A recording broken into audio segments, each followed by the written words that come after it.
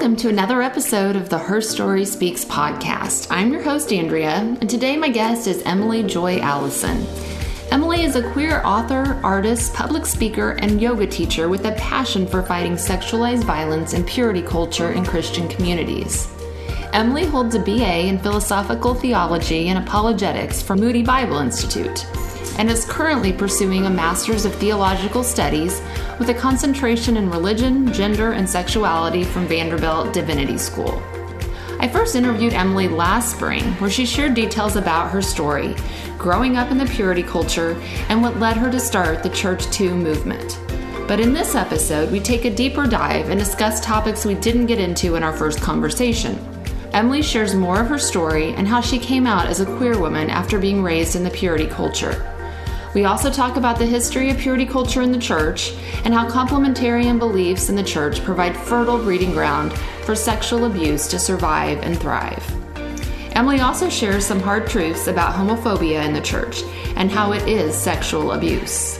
Finally, we talk about Emily's debut book, just released this spring, called Church Too: How Purity Culture Upholds Abuse and How to Find Healing. Listen in as Emily shares more of her story. All right, we will get started. Emily, welcome to the Her Story Speaks podcast. Thank you for having me again. Well, I am thrilled to have you back again. Like we were just chatting, I was looking at my notes from last year. So it was actually 3/11 of 2020, I guess, that we talked last time. And oh, wow. We were babies. Yeah. We knew nothing. That's kind of what I felt like reading your book and then looking at my notes. I'm like, did I ask her that? Really? And then look at the last year. Good Lord, everything that's happened. Little did we know what was starting. I think you had just been in the tornado when we. Yeah, I guess 3/11 would have been about a week after a tornado hit my house. So yeah. All the fun a year can bring and where we were at. So I'm looking forward to talking today because I kind of feel like it's going to be part two a year later of our conversation, because I feel like we really just covered basics in that conversation, and you hadn't written your book yet, Church Too, that just came out. And so we're going to talk more about that as well. So before we get started, just for the sake of people who have not heard about you or know much about you, just tell us really basically where you live right now, what your day-to-day looks like, and then we'll dive in. Yes. So welcome, everybody. My name is Emily Joy Allison, and I am currently living in Nashville, Tennessee. I've been here about 7.5 years. I live here with my fiance and our dog Harley and our cat Debbie. My fiance and I are both currently students at Vanderbilt Divinity School. She is about to get her MDiv, and I am pursuing my MTS, Master's of Theological Studies, which was different last year. I hadn't enrolled yet or anything like that, but did end up getting accepted. So I'm just finishing up my second semester right now. I've got 2 more after that. And yeah, we're just kind of hanging out here in the pandemic. So that's right. Still a year later. Yeah. Okay. That's perfect. And like we both said, so much has happened in the last year, but especially in your life and a book coming out. And I plan to, for this conversation, I'm going to link up our first conversation, because in that we dove a lot more into the specifics of your story, where you were raised. And that's kind of what this podcast does. I want to just get into the nitty gritty of people's stories, but people can go hear that, because now I want to talk more about your book. But before we do that, I feel like really we need to rehash in a nutshell the hashtag that you and a friend started. Just give us just a really brief when and what happened there and how Church Too started. Yeah. For those who haven't heard of it, Church Too was an accident. It was not something that was this intended, planned thing. But at a certain point when, the Me Too movement was going viral on social media in the fall of 2017, which we know now, Tarana Burke has been organizing under the Me Too movement for a decade or more even at this point. But that was kind of when the hashtag started to be this sort of viral social media phenomenon. And at that time, I came forward with a story of abuse from my adolescence, where I was kind of groomed for a romantic relationship by, it wasn't a pastor, but he was a youth leader in the mega church that we went to.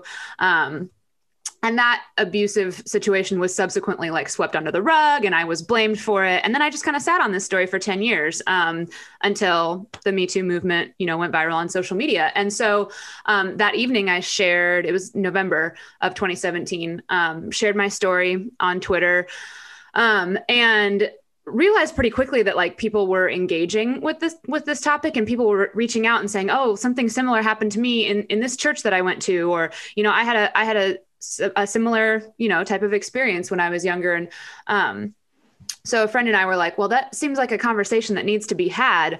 And not that, I think every Church Too story is a Me Too story, but there's also some sort of specific aggravating factors, I guess I would call them, for Church Too stories. Like, so for example, I use this example all the time, but like, you don't necessarily see Harvey Weinstein, right, justifying his actions with a chapter and a verse from the Bible. But you do see pastors doing that, right? So there's this added layer of like spiritual and religious trauma on top of what is already like this, sexual, romantic, sometimes relational trauma. And so when you put those things together, it's kind of like, well, we do have to have a conversation about this that's specific, that is targeted to these situations. And so, kind of batted a hashtag back and forth that night. And we were like, well, let's just tweet out Church Too, because we're like, it's short. It's not that many characters. People will understand what it's referring to. And, that'll be it. And it went viral overnight. And hundreds of people have been using the tag every day ever since then.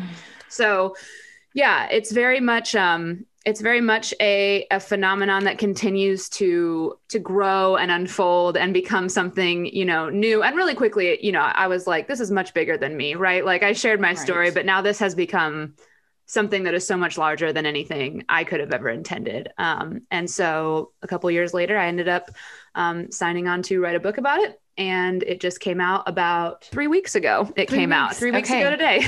Yeah. Okay. And the hashtag, it was November 2017, right? When you shared that, that's what I had in my notes from last year. Okay. Yeah. So, and now here we are. And like you said, it's so much bigger. And even when I talked to you last time, I didn't just realize how big it was. I think reading your book, I'm like, this follows, not to center myself, but my own deconstruction journey, because so much stems, whether you're a survivor or not, of church sexual violence, which I think most women are on some level, but most women, most marginalized, most people, everybody from the LGBTQ community is a survivor of some sort of church violence, really. And so much, and that's what I noticed reading your book. I'm like, my deconstruction started with all of these things, from the whole complementarian, women can't be pastors. That's what started with me. And then breaking it down all the way to white supremacy and affirming the LGBTQ community. So it's just amazing, like you said, how much it stems to everything. Yeah. And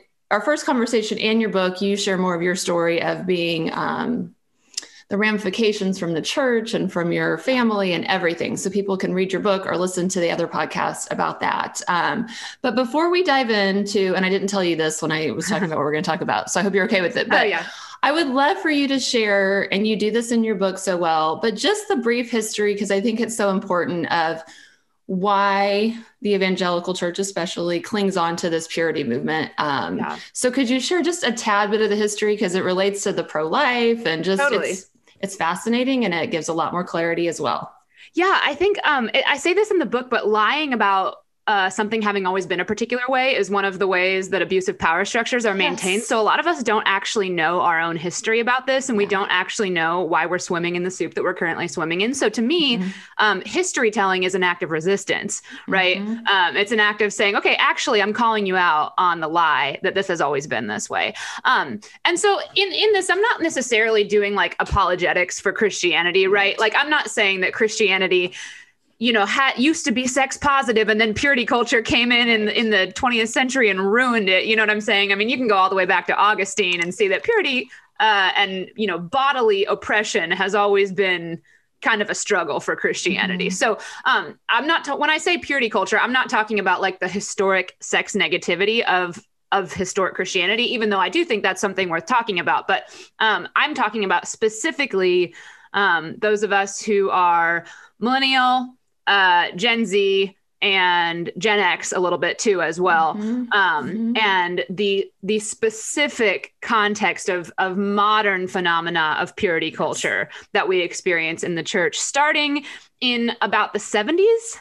The transition began to happen in the 70s. So this book on my shelf, Virgin Nation by Sarah Mosliner, I've been reading that, and that actually has informed a lot of my sort of nuance around this history telling, because there is quite a bit to talk about, like, for example, in the 40s and the 50s and the 60s as a result of post-World War II concern in the United States around like national security and how that issued in racial and sexual gatekeeping and laws because there was this idea that like national security means having a strong family and a strong society, right? And this came about as a result of the end of World War II and then moving into like Cold War. And then of course the anxieties of the sexual revolution in the 60s. And so there's a lot to that, right? So for the pre-70s stuff, I would say go read Sarah Mosliner. She's doing a lot of that and talks a lot about like Victorian purity mores and like how those kind of extended into the 20th century, but also fundamentally like transformed in that way. Because there's a lot. Anyway, we could go totally. I'm going. I know. I'm like, okay, we got to do 2 hours, Emily, if we're gonna. Yeah. No, it is fascinating. But I love how you said history is resistance, because that is what I'm learning too. This knowing our whitewashed history is how we got here. No, and you talk to churches and they're like, well, Christianity has always been pro-life and affirmed that sex is only for marriage. And I'm like, that's actually deeply not true. So for example, what happened is this. In the 70s, that is when a lot of these court cases started to come to bear with desegregation, right? So the really famous, there were several, but the really famous one that a lot of conservative Christians know about is Bob Jones, because Bob Jones refused to, I can't remember if it was refused to admit people of color or refused to take their anti-interracial dating laws off the books. It was one of those two things, but they were resisting segregation on some fronts at their school. And so the Supreme Court of the United States said, okay, you can't have your tax exempt status anymore if you are not going to participate in desegregation. And so that was kind of like the final nail in the coffin, right? Because resisting desegregation had been a really Christian thing. Like that was basically how Christians were organizing politically. So the way that we would think of the pro-life movement now, this like, so many Christians will vote for anybody, as we just found out. It doesn't matter who they are. If they say that they're pro-life, right? That's how desegregation was at the time. But then they realized that actually makes us look bad. That makes us look racist. And also we're losing. So we have to come up with a different thing to organize around. And that is where abortion came in. All right. So a lot of people don't know this, but Roe v. Wade was in 1973. And in 1973, 1974, and I believe also 1976, the Southern Baptist Convention reaffirmed their commitment to the fact that women should have choice in whether to carry pregnancy to term, and said that there was plenty of good reasons to get an abortion, including for the mental and emotional health of the mother.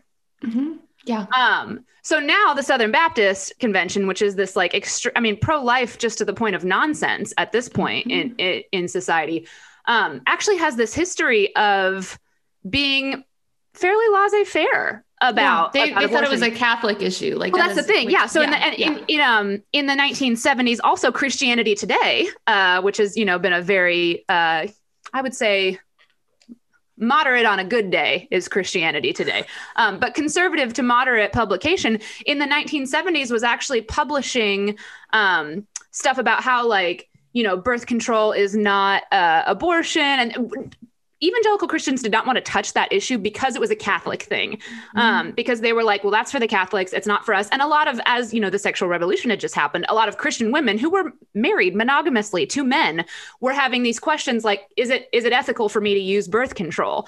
Right. Because I'm hearing that it's abortion. And so then all the Christians were having to go, actually, no, it's fine. Like you can totally use birth control with your husband. That's a fine thing to do. Right. These were the questions that people were dealing with at this point.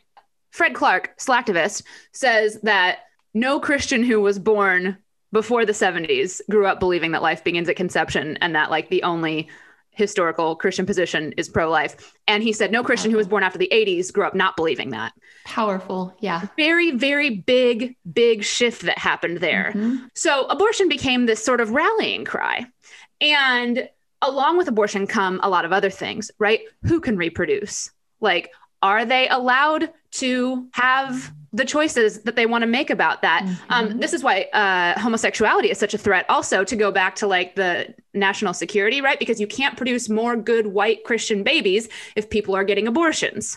And so there's all of these tie-ins to this, right? All right. Then in the 80s, the AIDS epidemic. And then we start having all this violence against abortion providers. And then, you know, by the 90s, we've got that very first True Love Waits, like forks in the all the Purity Pledge cards in the lawn at the Southern Baptist Convention, right? And this all happened really quickly. So by the time I was born in 1991, I had no hope of avoiding because I was born straight in to this environment. And so people my age couldn't avoid it. So it's just this very interesting thing where you're shot into the world in 1991 and you grow up thinking that like, this is the only Christian thing and this is the whole world and the most historic position and the most popular one. And then you find out like 10 years before I was born, a lot of people would have laughed at some of those things. Mm-hmm. But this very particular cultural and historical phenomenon that led to this, right? And so, yeah. And that's what there's a powerful quote. You say a whole generation of us were sacrificed on the altar of abstinence. And it's so true. And when we think of purity culture, we think of abstinence and modesty and that being taught, but that's what we're going to talk about today. That's so much more than that. But can you give us, I know you've done this a million times, but just a working definition of purity culture. So if you're totally have had your head in the sand, you don't know what we're talking about, here you go. Yeah. No, I get asked this question literally every time, but I actually love answering it because I think it's really important. Because a lot of people have this idea that purity culture is like, we've all seen like that episode of John Oliver where he like showed the clips of the really scary like sex educators, quote unquote, who like go into schools and yell about genital contact and or the ones where they tell people, oh, you're like a piece of sticky tape, you know, you had sex and so now you can't bond with people and no one's going to want you anymore. And people think that's purity culture. And I'm like, it can be. Right. That can be purity culture, but purity culture is not just that. There's a cool, like hip, gentle purity culture also, right? And it's not about the delivery method. It is about the message. And so purity culture is the culture that is created by theologies that teach mandatory abstinence of all kind, all sexual abstinence until legal, monogamous marriage between a cisgender heterosexual man and a cisgender heterosexual woman for life or else. And what the or else is, I always say this. Oh, here comes the car. So the dog is going to freak out in a second. Okay. What the or else is, your mileage is going to vary on that because it depends on your community, right? So some communities are more heavy-handed on, or else no one's going to want you, right? Or else you'll have a bad sex life with your future spouse. Sometimes it's more like, or else you're going to go to hell and burn alive forever, right? But the point is, there's always a carrot on a stick. There's always like a threat to ensure compliance. And I think when we last spoke, I was just starting kind of in the start of my deconstruction journey and also having some honest conversations with my daughter that's 18 that I raised in the purity culture. So a lot is being revealed to me, the depths of what she experienced. And when I was first deconstructing all this, it was like just being raised in that abstinence and modesty and all of that. But I think, and I'm like I told you, she's reading this book with me. And I think her and I might actually record a podcast of some of her experiences. We thought about it last year, but I'm glad we waited because I think that we both needed, her and I needed a year to process more. So I don't want to just skip over the importance of and the harm of teaching abstinence and modesty, but we talked about that so much that I want to dive into the deeper levels of it. So I want to start really basic because I feel like for me and so many others, this is where the deconstruction begins. And then I want to move into homophobia as one of the tenets of this. So I want to start really basic with the complementarian setup that so many churches have, because this is what started it for me. Like I started questioning when I got in trouble for speaking to a group of teaching a marriage class, and I was the only woman teaching a group of men and women. So that's what started me like, wait, what? But then it led to everything else. So the basic tenet of complementarianism are fundamentally at odds with building a world in which women, LGBTQ, and non-binary persons and people of all genders is seen as equal. So tell me how like just the complementarian, just explain in a nutshell how that just sets up. Like you can't be fighting Church 2 and have a complementarian ministry or set up in your church. Yes. Okay. So I didn't put this in the book. I probably should have, but my favorite way to think about this is because a lot of times what complementarianism says is men and women are, and there's only men and women, by the way. Right. Okay. So this is not to say anything about folks who are trans, who are gender nonconforming, who are intersex and don't identify as a binary gender, right? Like there's all kinds of issues with it. But just to enter into the world of complementarianism for a moment, it says often the way it's phrased is that men and women are equal in value, but just different in role. So it's not saying men and women are differently valued. They're saying it's equal in value, but just different in role. And so I like to think about if I was an alien from another planet, and I came down to Earth and I saw a community, like a church, for example, where there was two types of people in that community. And one of those types of people could speak, lead, stand on stage, preach, pray, and the other could not and had to sit silently and not teach people. Would I think to myself as an alien, as a Martian, wow, this is really a community where everyone is equal in value, right? Right. I would not think that. If I was an alien dropped onto planet Earth, I would not think that. And that teaches us that you can actually, through your actions, say more about what you truly believe than through your speech. A lot of times, right? So we may say men and women are equal in value, but actually everything that we're doing is saying otherwise. And the end result of that is saying otherwise. So like you can say equal in value until the cows come home, but no one would ever think that who was not already pre-committed to your ideology.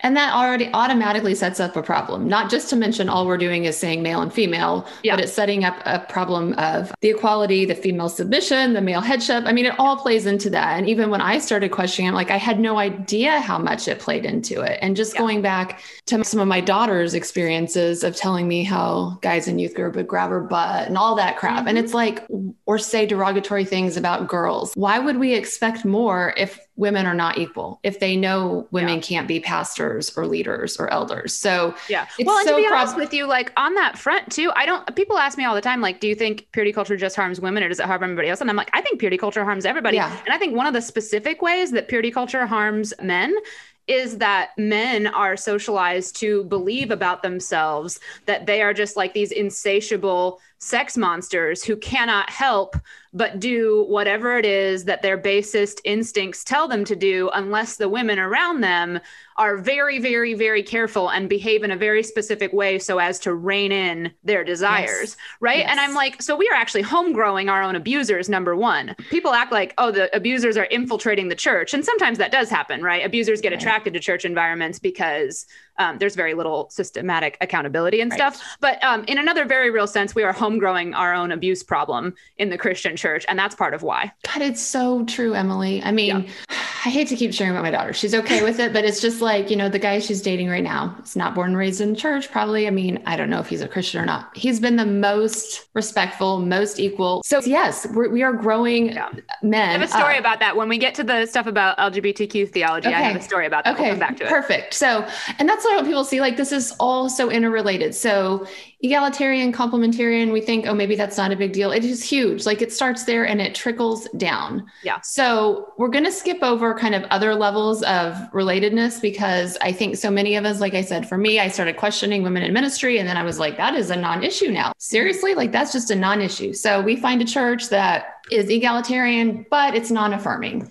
Right. So that, but we've come a long way, Emily. Now we're in an affirming or egalitarian. So, but I just want people to see all the ramifications. So I'm going to go back to reading a passage in your book because we're going to now talk about how homophobia is so completely tied to all of this. So you talk about in chapter 6 of your book how when this came out, the news media almost gave Church 2 more attention than churches. And we did not talk about this in our last conversation. I'm going to read your words. You say Church 2 began when a queer woman came forward about her abuse in the evangelical church, a queer woman who wasn't sorry for being queer, who wasn't running back to the evangelical church with her tail between her legs, promising to be celibate or go to conversion therapy if they had only accepted her. A queer woman who was well educated in the finer points of evangelical apologetics and held a degree from one of the most respected institutions of higher learning. A queer woman who had nothing left to lose. So that is what we didn't talk about last time, and I think is a huge part of your story and who you are. So when you came up with the hashtag, was brave, and shared your story, you were married at that time to a man. I was, yeah. Okay. So tell us, let's dive into that part of your story. If people are like wondering, well, how can that be? And what does this have to do with Church 2? So start where you want with that, Emily, and we'll go from there. Yeah. Okay. So I guess I'll say this in two pieces. The thing that I was going to say about, your daughter and her boyfriend. So I don't know if y'all do the Enneagram, but I am like a hard 5. Like a really hard 5. So sometimes like I'm a little bit of same, Emily. I didn't hear you say 5. Yeah. 5 and 1-ish. I got to figure that out. But I'm a 5. Yes. No, I'm like a hard 5. So for me, I can be like a little bit of like a sort of like a feelings robot. So when I'm working through stuff, it's usually like in a very like spreadsheets in my brain, like segmented sort of way. And so, I remember the day that I decided that being gay wasn't a sin anymore. And it was long before I ever knew that I was gay. It was when I was single. And it was like, I don't know, maybe like 6 months before I started dating the guy that I married. And I was on OkCupid, the dating website, OkCupid, right? Okay. And I liked that one better than the other ones, like better than like Tinder and stuff. Because on OkCupid, you could ask questions and see people's answers before you talk to them. Okay. Which was like really helpful for me for like weeding out people that I didn't want to talk to. And at the time, I thought being gay was a sin. So I had answered the question, like, do you think that marriage should only be between a man and a woman, with yes? And then I said, this was a long time ago. I was like, I guess probably 20, 21. God, this gives all of us hope, Emily, right? Yeah. Like you answered that. Okay. No, I did. And I said, I only want to potentially be matched with people. I mean, at this point it was only men. I wasn't obviously looking for women, but I said, I only want to be matched with people that also agree with that statement. Because I was like, I want to have like similar values in life, right? And that lasted a few weeks. And I started realizing that every single man that answered that question with, yes, I think only marriage should be for a man and woman, was also saying all kinds of horrifying, ableist, racist, terrible, terrible things. I was looking at all their answers and I'd be like, oh my God, like this is terrifying. So sexist, so misogynistic, someone that I would never want to speak to in real life. Right. We have this one thing. And then I was like, if I have to turn off that question in order to find people that I want to talk to, maybe I should change my mind about that. Like maybe I'm barking up the wrong tree. And so that was the day I was like, that's it. Like I'm done with this. And so all that being said, I mean, that's a little anecdote, but the point of the story is that I became affirming for other people long before I ever thought to myself that maybe that could apply to me too. And that was a separate journey. Up, I mean, I think part of that journey too is growing up in the purity culture. And people can say, well, how can that be? Like you're married that long, but you growing up in the totally possible, right. And you're growing up in the church, purity especially culture. If you're 5. I mean, you get it. Like my specific personality, I understand how it happens just generally, but for me specifically, I'm like, that makes all the sense in the entire world. Right. Purity culture divorced me from my connection to my own bodies and my own desires long before I ever had my first boyfriend. By the time I had a boyfriend, the wire between my brain and my heart had already been cut. And it was never an option for you to consider, like, and if you ever felt that, my God, that was sin and that's shame, like put that down to any same-sex attraction. It's just not an option. And I think in your book, you share about the percentage of homeless youth that are from the LGBTQ community. Wild overrepresentation. What was it? Like 40 or 50? 40% or something like that. Yeah. Right. Wild overrepresentation. And I've seen it with people that have confided in my daughter. Yeah. They are terrified to come out, and that is suppressed. They're not coming out. And that is a form of sexual abuse and sexual violence, and directly related to this. So that's part of your story. I mean, to be honest with you, I've talked to plenty of therapists and clinicians and people who talk to folks like I interviewed some folks, but people who like daily talk to folks for their jobs who have said that like purity culture is a sexual abuse. It is a sexual violence. Like, you don't have to, we think of sexual violence as like a stranger jumped out of a bush and assaulted me. Right. And that does happen. That can happen. But sexual violence and sexual abuse is this very, very large spectrum of behaviors and experiences. And so, yeah, I think it's important to like name that, because especially as women, I think we are conditioned to like kind of self-gaslight and talk about our experiences like they weren't that bad, you know, and it's like actually saying they were that bad though. They actually were. But anyway, so all that to say, I married a man. He is great. We are still friends. Like our divorce did not occur because of abuse or because, you know, we did not care for each other or, you know, fell out of love or something like that.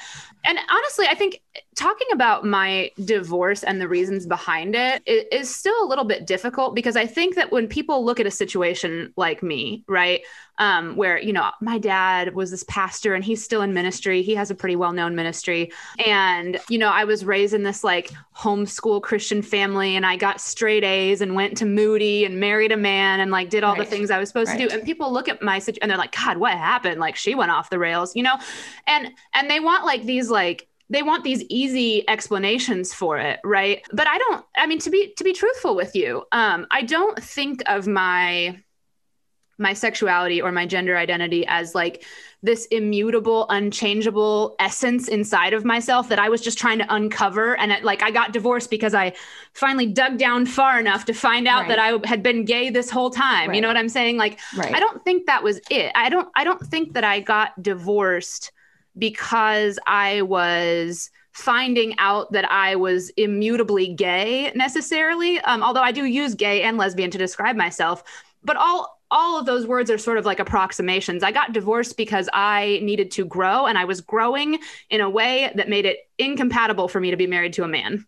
Right. I was growing in not just my self-understanding, but like my actual self was growing. I was changing. I think we get really threatened by this idea that like our sexualities and our gender identities, like, are subject to change, right? Like can be. Right. And that's something that I think we need to consider, right? And I understand why, because that has been weaponized against queer folks by like conversion therapists, right? Like, you can change, when the truth is like, God is change and everything is change all the time. You can't not change.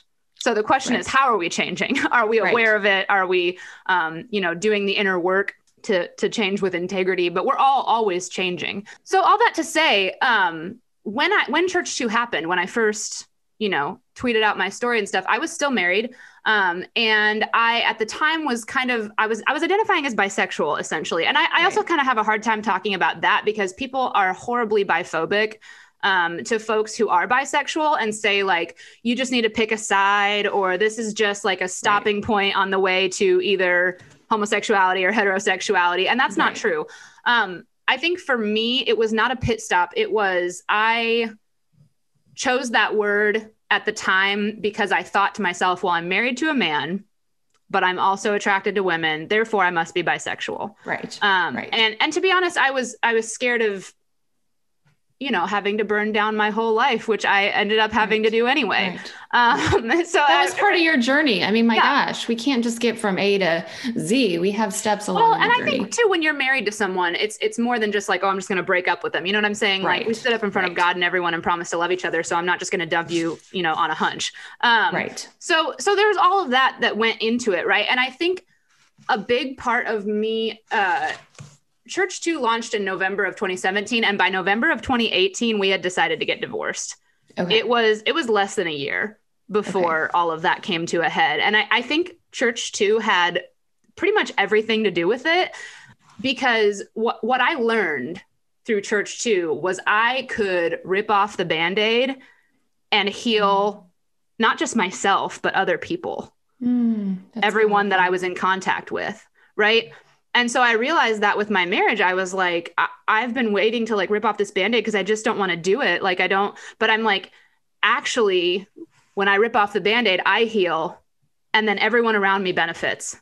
Yes. And I think that is another thing that specifically, like if you've been socialized as a woman, like there's this sense of everyone around you benefits when you make yourself smaller.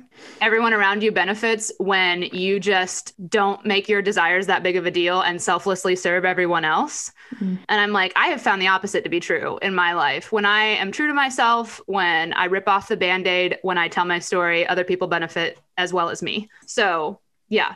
So that's kind of how that happened. Yeah. No, I think that's huge. And I don't know. I can't believe we didn't talk about it last time, but I think you weren't as like, that wasn't reading your book. I see just what a part of that movement is for your story. You say, my identity as a gay woman and my commitment to justice for all LGBTQ persons will always inform the work I do with fighting sexualized violence in the church. Because that's part of it. Yes. People really want to separate it out. And that's a big problem, I think, is that people want to act like homophobia, right? Which is what some people call non-affirming theology. I try not to use that word too much because I think it is nice, right? You're right. You're so right. I think I use it in the book, but I think it like legitimates it, right? It makes it sound as though it's like an appropriate thing to believe. Like imagine if we called Nazism just like non-affirming of Jewish folks, right? That's right. This is the equivalent of what we're doing, right? You're right. It's very kind wording. Yeah. It's very it's optimistic. It's just very optimistic wording. Yeah, you're right. Yeah. So this non-affirming theology, this homophobia, people want to act like that's a separate issue. You're right. From sexual violence. And I'm like, no Church 2 story. I don't care what church it's in. It could be in a progressive church, in a, independent fundamental Baptist church. No Church 2 story happens in a vacuum. Yes. It doesn't just drop down like a meteor. There are whole environments around these stories, right? And kind of I guess what the word is I'm looking for, like the base of purity culture, right, is this idea that there is one right way to have a sexuality, a gender identity, a body, one right way to love and have pleasure. How is that not connected to homophobia? It's so connected, Emily. And I think, and that's, people have got to, people have to read your book. I recommend a lot of books on the show, but I feel like this is an essential reading, whether you are a survivor, whether you have daughters, sons, whether you're brought up in the church. It's just such essential reading, especially in deconstructing your faith or questioning a few things. You'll see how it is related. And you talk about in this chapter that a lot of people are all on board with Church 2 until this. Yeah. And you can't be on board fighting Church 2 if you are homophobic or hate sin. Love the sinner, hate the sin. Yeah. You can try, certainly, but like ultimately what we're doing is like, what we're talking about is the difference between like changing the Band-Aid on a wound and like doing surgery. Right.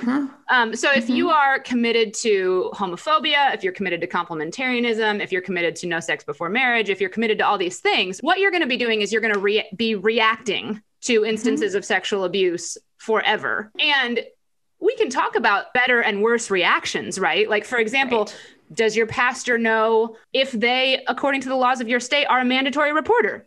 Right? Do you know who the right person to make a report to is if the pastor is the one that did it? Right. Do you like these sorts of things, these sort of like practical. And that was what we talked about more in our last conversation. Yeah. And so these are important, these questions of like a better and a worse reaction. Certainly we have to talk about those things. We absolutely need to. But unless you are really just wanting to like react forever and ever, eventually you're going to have to get into the wound. You are going to have to go, okay, we're going to have to get the bullet out now. And that is not fun. And that costs money, and that costs emotional resources, and that costs social connections, and that costs quitting your job, and that costs finding a new church, as you know. And people don't want to do that. No, it costs, on individual levels, it costs all of that. That's part of this wilderness, but it's so worth the sacrifice, and it's needed. For the liberation of all of us, women on the margins, men on the margins, LGBTQ, women of color. Yeah. I'd love to talk just a little bit too about, because the tie-in there is amazing. I don't know if it's the right word. It's astonishing. The whole white supremacy. You bring that up in your book too. So talk about, if you don't mind, just that intersection with Church 2. I don't even know if it's an intersection so much as it is like like an entire overlap. Yeah. Right. Yeah. It's or like a constitutive white supremacy is a constitutive quality of purity culture. Right. Okay. Because purity culture is really just for white people, and specifically like the ideal woman in purity culture is a white woman.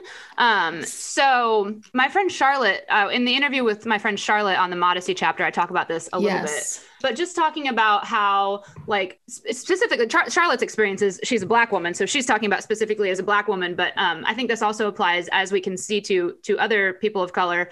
And, unfortunately, like just as we saw with the violence at the spas in Atlanta, that's another part of the white supremacist purity culture, right? People were like, is it racism? Is it sexism? And I'm like, it's both at the exact same time. It's not one or the other. They go together because in white evangelical purity culture, that's how it works, right? But so Charlotte's experience, she was talking about how like basically Black women have been hypersexualized already anyway. So are seen as sort of, what's the word? Ravenous. That's the word I'm looking for. Are seen as like kind of sexually ravenous. And so Black women can't really win in purity culture, right? Like that was powerful. You have a line in your book, like it just Black women can't even do like, and I remember reading that like, God, because purity culture was invented. Purity culture as we know it now, the modern phenomena, purity culture, was basically invented to ensure the production of white Christian babies, which is kind of gross when you say it like that, but it's true. Like that's the bare bones of it. That's the bare bones of what happened. And purity culture prizes the nuclear family, which is not accessible to many poor communities of color, especially globally. This idea of like mother, father, 2.5 children, picket fence, God, church on Sundays. That's such a very culturally specific way of doing life. And I mean, if you want to do that, that's fine, right? But like, you can't make it so that everybody has to do that. Otherwise, they're not doing God's best. That's when we're going to have a fight. So there's so many ways in which purity culture is constituted by white supremacy. I was even just this week reading, I'm in divinity school right now, and I am taking I'm taking a queer theology class and a class on images of Mary in Christian thought and practice. And so we've been reading a lot of different things. And I was just reading some Marcella Outhouse Reed this morning and talking about like how this idea of Mary as a virgin makes her inaccessible to women who aren't white, because of the way sexual violence has been used against women of color as like a part of colonization. And, basically how like the supreme example of womanhood in all of Christianity is inaccessible to most women. And so, even just things like that, where it's just like, we don't think about it. And when I say we, I mean, white folks who grew up in Christianity don't think about it because our experiences map onto that a lot better. But it's really, really inaccessible for most folks. And so that's one of the ways in which purity culture really serves to uphold white supremacy in Christian spaces. Yeah. And you do, like I said, you go more into that with your book and the modesty thing. I mean, when you're full or figured or what, I mean, it's just, you can't accomplish these things that purity culture, I mean, you're set up to fail. And talking about like last time when I said we just spoke about, these tangible things, better reporting or whatever. Yeah. I just want people to realize it goes so much deeper. And one of the things I want to talk about that is the whole consent. Yeah. You talk about that in your book. And it was so interesting. Even before I started reading your book, talking to my daughter, I was like, because we're afraid as moms, like, what are we just going to give them? Like, go have sex with whoever, whenever? I mean, no, that's not what this is about. No one operates their sexual ethics like that. But yeah. Exactly. And I even asked my daughter before reading your book, I said, what do you think would have been a better thing to be taught? And she said, consent. And it was just like, yes, exactly what you said. So talk a little bit about that, because it's completely missing in purity culture. Yeah. So consent is definitely missing in purity culture for a lot of reasons that I go into in the book. But I think my, diagnosis of the reason why consent is missing in purity culture is that consent, even if you're saying teaching someone to say no, right? Because consent means you get to say yes or no. Consent means you get to decide. And purity culture focuses ostensibly a lot on teaching kids to say no, but I don't actually think that's what's going on, because no is a boundary. Consent doesn't mean just you say it, consent-based sex ed. That doesn't mean you say yes to everything. Like you also get to say no. You get to say yes or no. And I think that's the problem that purity culture has, is they want to teach kids to say no without letting them on to the idea that they could also possibly say yes. And so instead, it's saying no to being gay, saying no to sex before marriage. It's saying just no. No is the only option to all of these things. Mm-hmm. Yeah. I interrupted you. Sorry. No, you're fine. But I think, the ubiquity of sexual assault shows us that like what we've actually taught kids is to say nothing. We haven't taught them to say no. We haven't given them information about their bodies that would help them know if someone is touching them inappropriately, that would help them know like there's adults that you can go to that will not judge you or punish you, but will actually protect you and take care of you. We've not taught them any of that. We've only just taught them to stay silent. And then we wonder why we have a problem, but it's actually just a problem of our own creation. And so yeah, I think consent for me, I think people who are not engaging in this argument in good faith are just like, oh, well, if we just teach kids consent sex ed, doesn't that mean they're just going to do whatever they want whenever and anything goes? And I'm like, okay, well, first of all, I personally don't know anyone, and I know many different people who operate their sexual ethics in many different and varied ways. I personally do not know anyone that thinks that the only appropriate consideration for a sexual encounter is whether the person or persons involved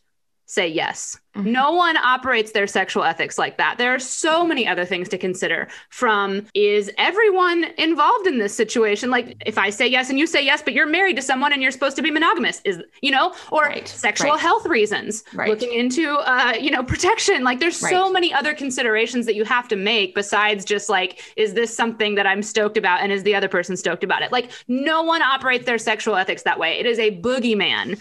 It is a scarecrow. It's just like a fake thing that people talk about. And it's not in good faith. That's what I'm saying. When people are like, oh, so anything goes? No one operates their sexual ethics like that. I certainly don't. No one I know does. That would not be healthy to have that be your one and only consideration. There's other there's always sexual, emotional health things that go into deciding whether a sexual encounter is ethical. And so I think people get concerned about that, but that's not actually the case. Consent is just a baseline. Non-consensual sex is assault, right? That's not a sexual encounter. That's assault. Mm-hmm. So consent is just the thing that makes it not assault. Right. Why is that so threatening to Christians? Why come you think? Because we have a really big Church 2 problem. Yeah. I mean, so none of it's working. None of it is working. And that whole consent, I mean, it involves like information, education, like all of that, not just the whole, all you do is say no, because that's not happening. Well, and kind of what you were saying, like consent is bigger because, like, for example,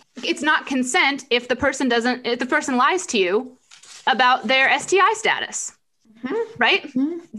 Consent is not just like, oh yeah, I want to do this right now. It's a much bigger, broader term that encompasses a lot of questions and conversations. And like, I think a lot of times people who are coming from that perspective have like a really paternalistic view of other people and think like, I know better than they do about what's good for them. And like, surely these people are out here just having like wanton sex all the time. I feel like I'm having a lot less sex than evangelical Christians think I am. It's that unknown and that scare. I mean, it's just it's so deep and so many layers in your book. I mean, it really is so good, Emily. Like you just do such a top-notch job of diving into all of these things and how related they are. And it was so eye-opening for me, and I know it's going to be for others. And there's so much we did not have time to get into. I mean, your final chapters are about your healing and healing for other survivors in lots of different tangible ways, from therapy to medication to yoga to all of that. So I encourage, no matter where you're at in this journey, to read your book with an open mind. Is there anything, just before I tell it, because I know we've got to wrap up here shortly. I know you do a lot of these interviews. You could probably get asked a lot of the same questions. Is there anything that you want to say that maybe you're not asked or you feel like is really important and essential that you want to? I know. That's a question I had not even considered. I don't know. Is there anything that comes to mind with that one? It's a lot, but. Yeah.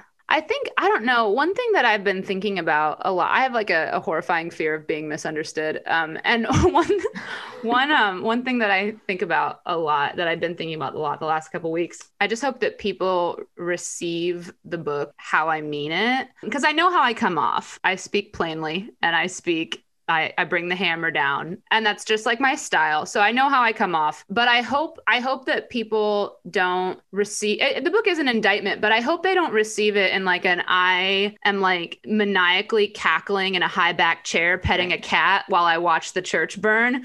I hope people receive it how I mean it, which is as a gift. I am trying to give a gift. I am trying to hold up a mirror. I'm trying to do y'all a favor. And so I just hope people see it like that. I think there's a sense to which when you write a book, or like one thing I'm learning is when you get a certain number of followers on Twitter, I've had to have a lot of boundaries with Twitter recently, but like there's a sense in which like when you get to that place, people start to see you less as a person who can like make independent choices and like do things that maybe you don't agree with or whatever, right? And more as like a symbol. So you're just supposed to be this like the Hunger Games, you know what I mean? The Mockingjay. Yeah. People start to see you as like a Mockingjay and not a person. And I am just like a person, you know, and I'm a person trying to give, my friend Hillary in the book says, I'm a person trying to give the gift of wisdom to the church. Not to say that like I'm the wisest and I know everything, but like I have my experience, and I know that me sharing my story and my experience has helped a lot of people. So I'm trying to do that on a broader scale. And I'm trying to turn the mirror back on the church and say, look, like this is what you've done. If you don't like what's in the mirror, you can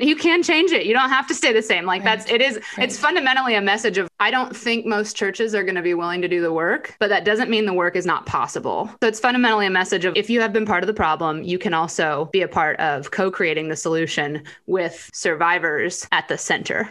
So that's right. And I'm glad you said that, because this is about justice, fighting for justice work, you know, and so many of us are taking that like, yes, voices for those at the border or for women of color. But this is about that. This is about fighting for women of color, LGBTQ Christians, marginalized groups. It's about that.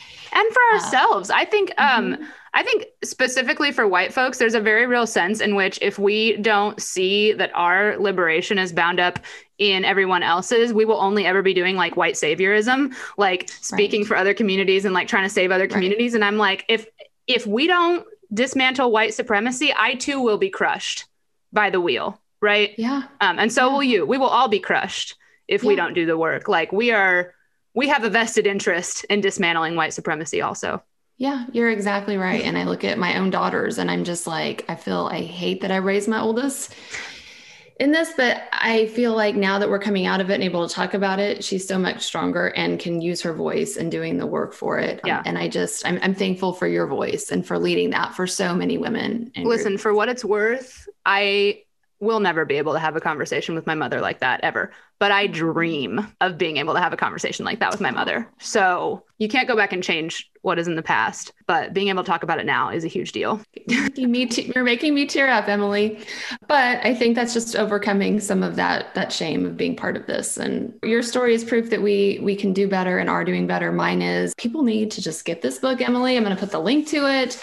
Church 2, How Purity Culture Upholds Abuse and How to Find Healing. And tell me where else you can be found. I know you said Twitter, but other places as well. Yeah. So you can get the book wherever you get books. There's all kinds of ways. The best thing you can do, I tell people, so people are always asking me like, where's the best way to get it? It doesn't really matter. You can kind of get it wherever it's convenient for you. But I have had a lot of people say that they have like called their local bookstores, which is a really nice thing to do in the pandemic. If you call your local bookstore and ask them to order it, they probably will if you ask nicely. And then you are supporting me and also your local bookstore, which is nice. Also, you can find me on Twitter, Emily Joy Poetry. I have boundaries on Twitter now, but you can still find me there. Okay. I'm not on Twitter, so I can't even comment on that whole world. I found out that like it's actually really unhealthy for me to have an app on my phone that gives me 24/7 access to what 17,000 people think of me. So I was like, all right. But you can find me there. I tweet there every day still. And I'm also Emily Joy Poetry on Instagram. And if you're interested in watching me and my fiance cook through like some very old school like church lady cookbooks that we have, like from like, when churches have like a 50th anniversary and everybody sends in their recipes. We've got like a half a dozen of these cookbooks and we are cooking through them together on Instagram at Church Lady Recipes. So if you want to follow at Church Lady Recipes, you can see all of our cooking videos. They're very vulgar, but we'll let you know. That's super fun. Yeah, it's been our fun little like self-care thing to do during grad school and quarantine is like every once in a while we'll be like, let's just make a church lady recipe tonight. That answers my question because I try to remember like where are you finding joy right now? And it sounds to me like that's what you and your fiance are doing. I'm doing church lady recipes and Animal Crossing. That's awesome. That's awesome. Emily, it's just been a gift to be able to talk to you again. Maybe next March we could talk again about another year. Right. We'll just make it a yearly date. I'd be up for that, Emily. I appreciate you. I know you're doing this a lot lately, and I just appreciate your work and your vulnerability and the example that you are for so many others. So thank you. Thank you for having me again. Thanks so much for listening today. The links on where to find Emily and her book can be found in the show notes at herstoryspeaks.com. Also, a big thank you to those who have left reviews for the podcast on iTunes. Reviews help others find the podcast, and of course, I always love hearing from listeners.